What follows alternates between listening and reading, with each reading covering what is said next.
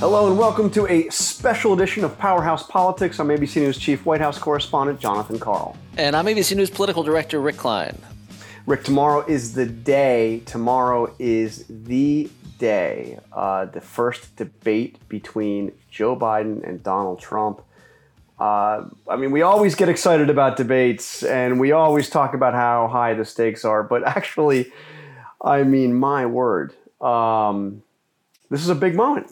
It's a crazy campaign and a crazy moment. Just seeing them face to face for the first time. You know, this race has been so stable in so many ways, but also so unpredictable given the way that the national events have unfolded. That a lot of eyeballs. I feel like there's going to be a big audience on tomorrow night. I think it's going to be huge, and I wanted to kind of prepare ourselves by getting a sense from somebody who's actually been there. And what I mean by there, somebody who's actually moderated one of these debates, maybe even two of these debates, and somebody who I would say had been there in the middle of perhaps the single most insane set of circumstances surrounding a presidential debate in history. I don't even think there's a close second. The second probably be what we're going to see tomorrow. But do you recall the debate right after the Access Hollywood tape broke? The debate when the world thought that Donald Trump might just drop out of the race. A lot of Republicans were kind of hoping he would, that the campaign was over. Do you recall that debate?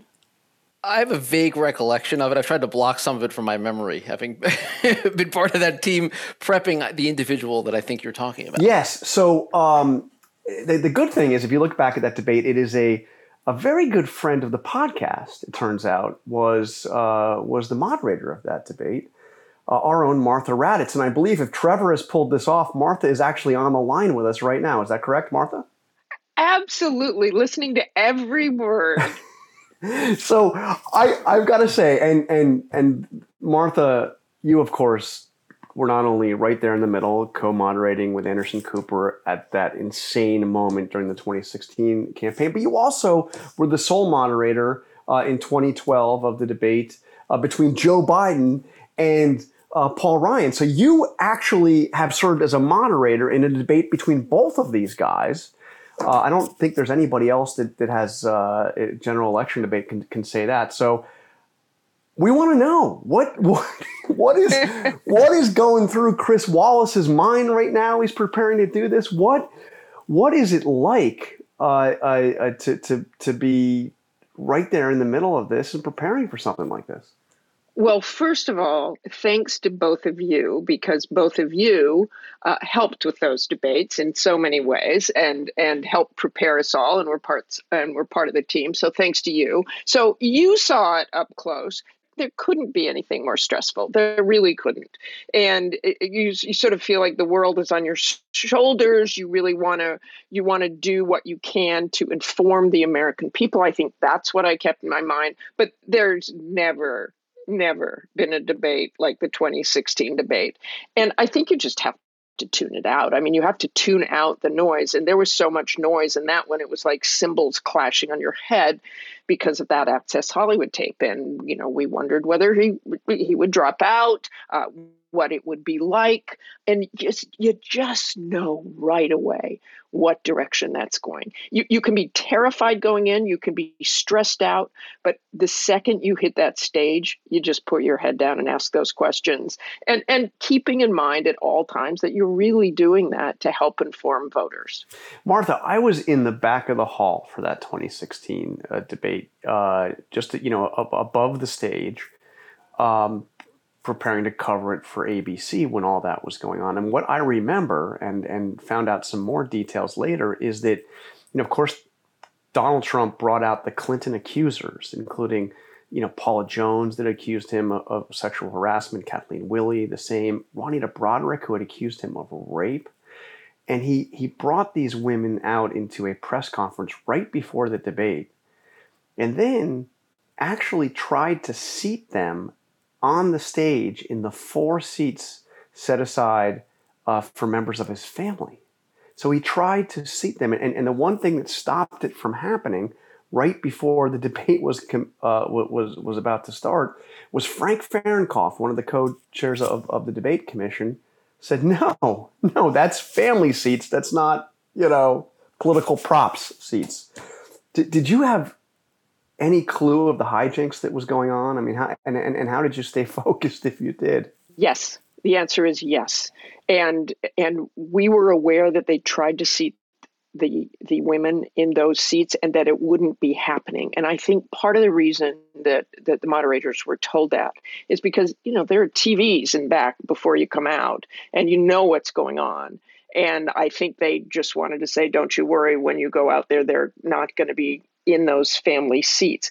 You also, when you go out and you focus, I didn't even look in the audience. I caught a glimpse as I was going in and could see who was out there. And one of the glimpses I caught was of my own family sitting very near the Trump family and others.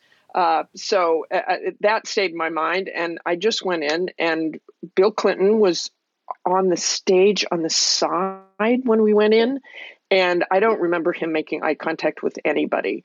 And we just walked in and focused as much as possible on exactly what we were doing there. But I have to say that was just tremendous pressure to go out there and try to ignore all that was going on, not only in the audience, but you knew television was going crazy with that just before we went on. I mean, I think it was an hour before he had that press conference.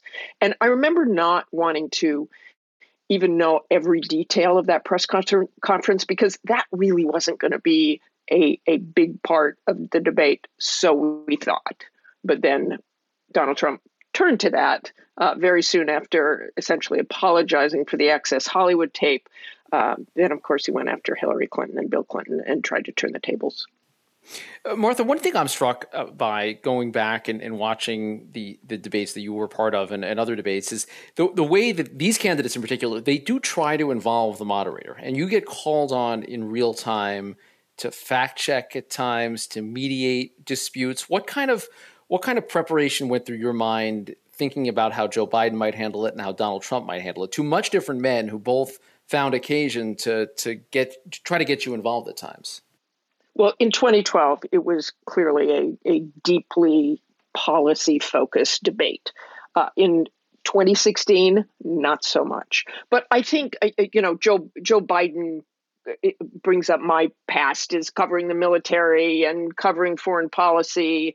And it's very tempting to sort of get back at them. I think there was one little instance with Joe Biden where I said something about something he'd said. And there was one with Donald Trump as well. But you really have to kind of fight that instinct. And I think if it had gone any further and Joe Biden had, turned the tables to me, I would have said, sir, I'm not debating you. And you have to remember that because they do try to involve the moderator, whether it's attacking the moderator, which Donald Trump certainly did, or just involving them in the conversation. I mean, we also remember back and the grief that Candy Crowley took for fact-checking Barack Obama, or Mitt Romney rather, and in a way supporting Barack Obama. I think what you have to do is not say, wait a minute, he did say that, but you have to go in there knowing the facts and whether you use those as you approach the candidates as part of your question. I think that you can fact check as you ask questions. And then it's really up to the candidates to debate each other. And you have to keep that in your mind at all times. Well, let's play a bit of that debate. Obviously, the vice president was being pressed by you a little bit on the record of the Obama-Biden administration in foreign policy. Take a listen to this. Can you tell me, Vice President Biden, what was the military reason for bringing those surge troops home before the fighting season ended? The military reason for bringing those, by the way, when the president announced the surge, you'll remember, Martha, he said the surge will be out by the end of the summer. The military said the surge will be out. Nothing political about this. Before the surge occurred, so you be a little straight with me here, too. Before the surge occurred, We said they'll be out by the end of the summer. That's what the military said. The reason for that is... The military follows orders. Trust me, there are people who are concerned about pulling out. There are people that are concerned, but not the Joint Chiefs. That was their recommendation in the Oval Office to the President of the United States of America. So, Martha, what goes through your mind? You know where he's going with that. You know what he's trying to do in that moment. You don't want to get drawn into debating him, but clearly he's looking to get you involved directly. You be straight with me, Martha.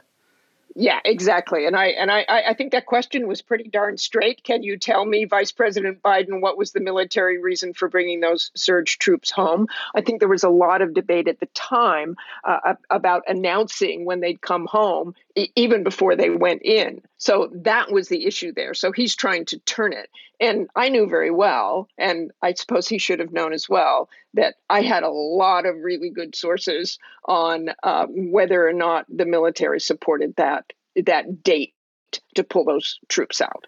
So let's do one more moment, and at the risk of PTSD on this one from the 2016 debate, which I still am in awe of how you and Anderson both worked to try to get control of that debate, which you did under those absolutely unbelievable circumstances.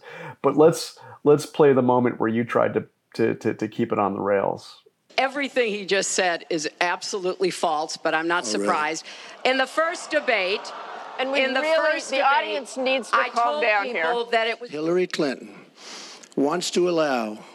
And why did it morph into that? Answer the question. Do you still believe? I do. You interrupt me all the time. Why don't you interrupt her? Would you please explain whether or not the Muslim ban still stands? And you can see it. I was against the war in Iraq. Has not been debunked. And you voted for it, and you shouldn't have. Well, I just want to There's been lots of fact-checking on that. I'd like to move on to an online question. She just went about 25 seconds over her time. Could I just respond to this, please? She said a lot of things. I think we should be allowed to maybe Mr. Trump, we're going to go on. This is about the audience. Disaster as a senator. Mr. Trump, we're going to move on. So that's obviously a montage of several moments in the debate, which is what I meant. But Martha, he's trying to attack you as much as he is Hillary.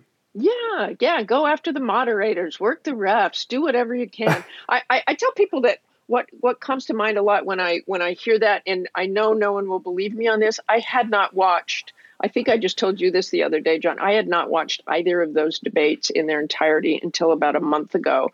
And basically in preparation for watching the upcoming debates, I wanted to watch them again. But I think being a parent helps. You want to listen to that? That sounds exactly like you're telling your 5-year-old what to do, right? Enough. And I'm pretty sure I was holding up my hand and stop and do whatever you can. But I think you really just have to, you don't want to get into a kind of a vivid back and forth, because then you do become part of it. But you just have to shut that stuff down and keep track yourself of the time. And I knew I was on time, and I knew we'd given each candidate the same amount of time and the same amount of pressure to hold their tongue if they had to. Can I just ask you one thing that advice that the moderators this time around are getting from Frank Fahrenkopf, again, one of the co-chairs of the commission. He is telling them that they should not do fact-checking. And I want to read you a couple of quotes and then kind of get your take on this. He said, this was on reliable sources, "There is a vast difference between being a moderator in a debate and being a reporter who is interviewing someone." He said that you fact check if you're doing an interview, but that is not the case in a debate. It is the role of the other person in a debate to be the one to raise that rather than the moderator. The minute the TV is off, there are going to be plenty of fact checkers on every newspaper and every television station in the world. That's not the main role of our moderators, he continued. So, certainly it's not the main role, but it is a role, isn't it? I think it's a role too. I think the difference is, and Candy Crowley did a great job with that debate, but I think the difference is saying there's fact checking on this that shows this or that, as opposed to he did say that. where you sound like you're supporting that candidate. I think you have to do it in a really straightforward way. And I think that's, clearly why she was criticized.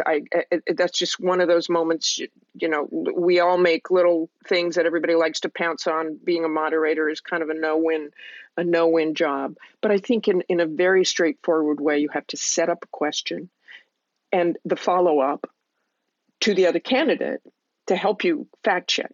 On the other hand, you cannot fact check every single thing those candidates say. You can't. You have no one talking in your ear. You have no computer in front of you. I mean, you may have a giant hard drive of a brain where you can remember every single fact, but there has to be something going in where you do want people to hear the truth. Martha, before we go, just a thought on Joe Biden, because it was such a different debate, as you mentioned, much more policy heavy in 2012. It was just a more genial debate. I mean, the two men were there at the table, and there was just a more personal warmth between Joe Biden and Paul Ryan. There's just a quick exchange that I wanted to get your thoughts on that we pulled. Take a listen to this. This is a bunch of stuff. Look, here's the deal. What does that mean, a bunch of stuff? Well, it means it's simply inaccurate. It's Irish. It's Irish. It is. We Irish call it malarkey. Thanks for the translation. Malarkey. But you may hear the term come back, but it strikes me that just by personal style, it's just so different. It's hard to imagine that the coming debate doesn't come off a lot more like a Donald Trump debate than a Joe Biden debate. But Biden's been through a lot of these, and one of the lasting images I have in my mind of the 2012 debate is Joe Biden smiling a lot. It's Joe Biden laughing and smiling, Paul Ryan as well. I think both of them felt good about it. I think one of the things I loved about that debate is it was very intimate. We're all at that table seated. So there's no candidate, lurking around or standing up or, going towards the audience or doing this or that.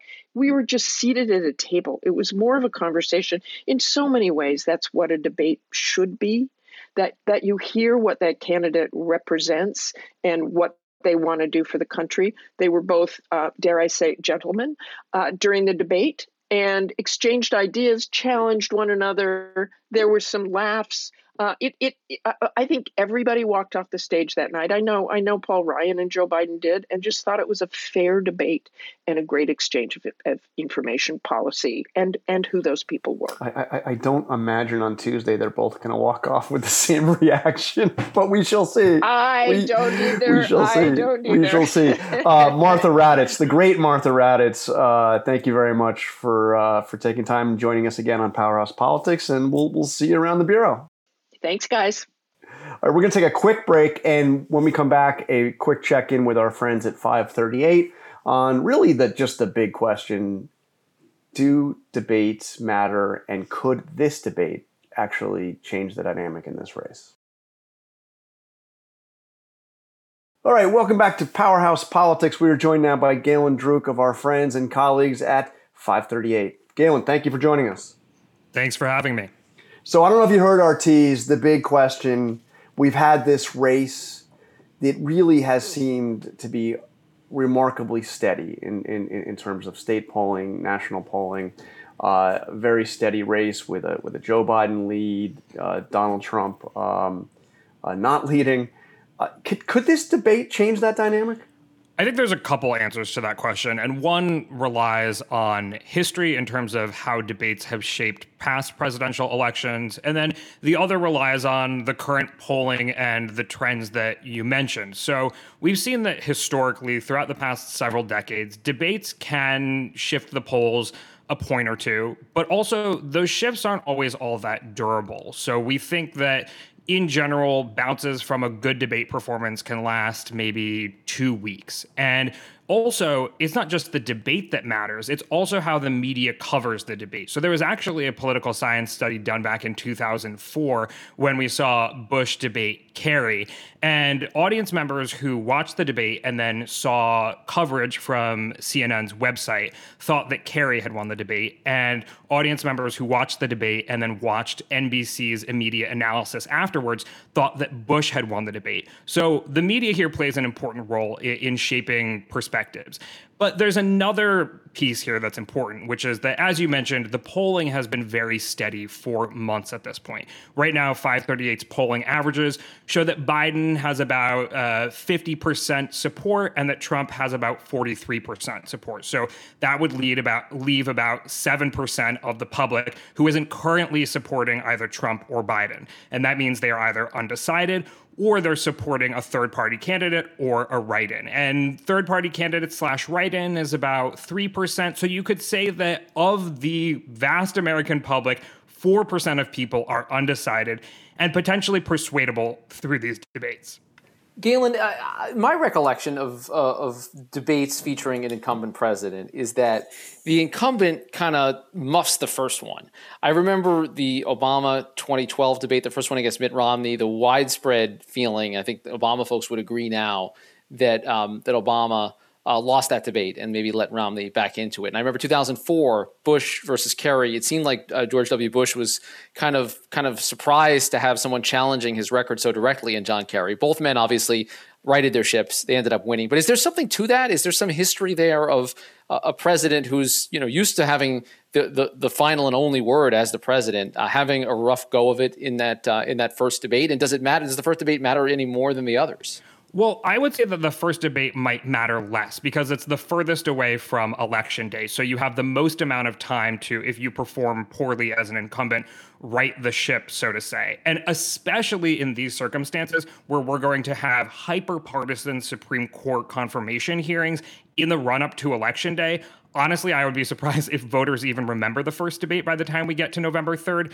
But given, understanding that people are already voting now, and a lot of people are planning on voting early, whether by mail or in person. And so, these debates can matter. Maybe some undecided voters will say, hey, Trump or Biden did particularly well in that debate, so now I'm ready to cast my ballot. But again, the universe of voters that is open to being persuaded is so small at this point that it's hard to say that even if, Trump muffed it as the incumbent or something like that it would really change the dynamics of the race. Right now, we're in an environment of kind of anti-partisanship, negative partisanship, where people are even more motivated by their dislike of the other side than they are motivated by love of their own side.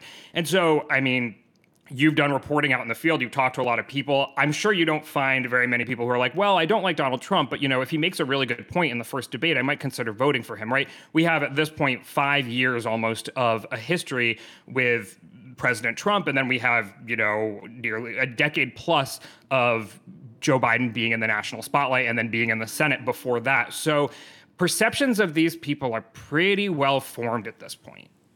All right, Galen, last question, the big one, big picture. Where does 538 have the race standing right now? So right now, as of late September, Donald Trump has a 22% chance of winning the election, and Joe Biden has about a 78% chance of winning the election. There's a little bit of there's a 1 point difference, and that only accounts for 99% because there's maybe a 1% chance or less that there is a tie in the Electoral College. The race, as you mentioned, has not changed all that much from a national perspective. Joe Biden is leading by about 7 points. The race has tightened a little bit in places like Florida and Pennsylvania, although Joe Biden still has a decent lead, about 5 points in Pennsylvania, although somewhat less, maybe closer to 3 in Florida. And again, Joe Biden doesn't actually have to win Florida in order to win the election, whereas Trump almost certainly has to win Florida in order to win the election. And so in addition to the debates, the kind of one question that's up in the air is how the nomination of Amy Coney Barrett and the proceedings, her confirmation hearings, whether or not they'll move the dial at all. We see in the average of polls over the past week, so since RBG passed away, Americans favor waiting to confirm a new Supreme Court justice 52 to 39. So there's even more support for holding off on appointing a new Supreme Court justice than there is for Joe Biden over Trump. That means that there are people who haven't really decided they're for Biden yet, or that they're not for Trump, but who don't think that a new Supreme Court justice should be approved yet. So we will see if this confirmation battle makes things even harder for Republicans.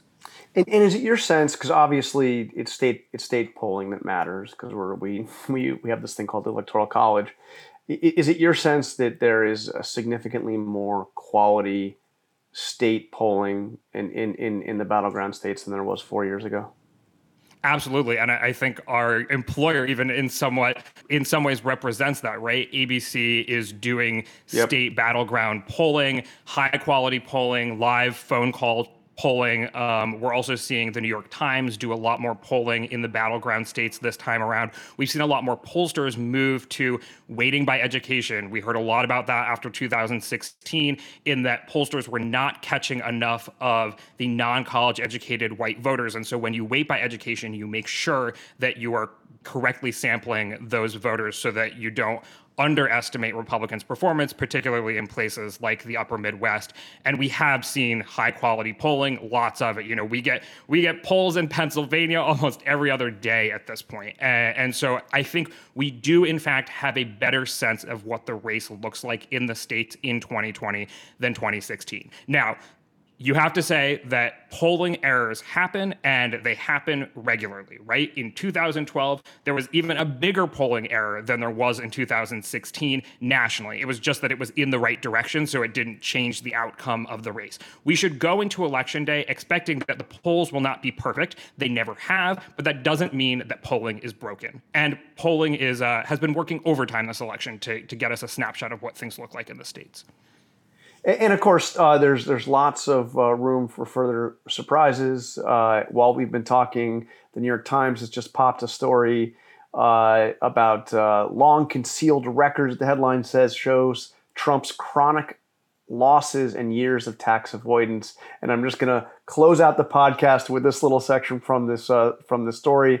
It says Donald J. Trump paid $750 in federal income taxes the year he won the presidency. In the first year in the White House, he paid another $750. He paid no income taxes at all in 10 of the previous 15 years, largely because he reported losing much more money than he made. So, we'll see. Who knows how this stuff plays out? Galen Druk, the host of the 538 Politics podcast. It's great to have you on our podcast, and I'm sure we'll be talking to you regularly over the next 5 weeks. Good to talk to you. Thank you, Galen. Thank you. That is all the time we have for Powerhouse Politics. Trevor Hastings, thank you for working an extra day with us for this special edition of the podcast. We may be doing many more special editions, Rick, if you're up for it. I know I am. Avery Miller, thank you. And we will be back very soon.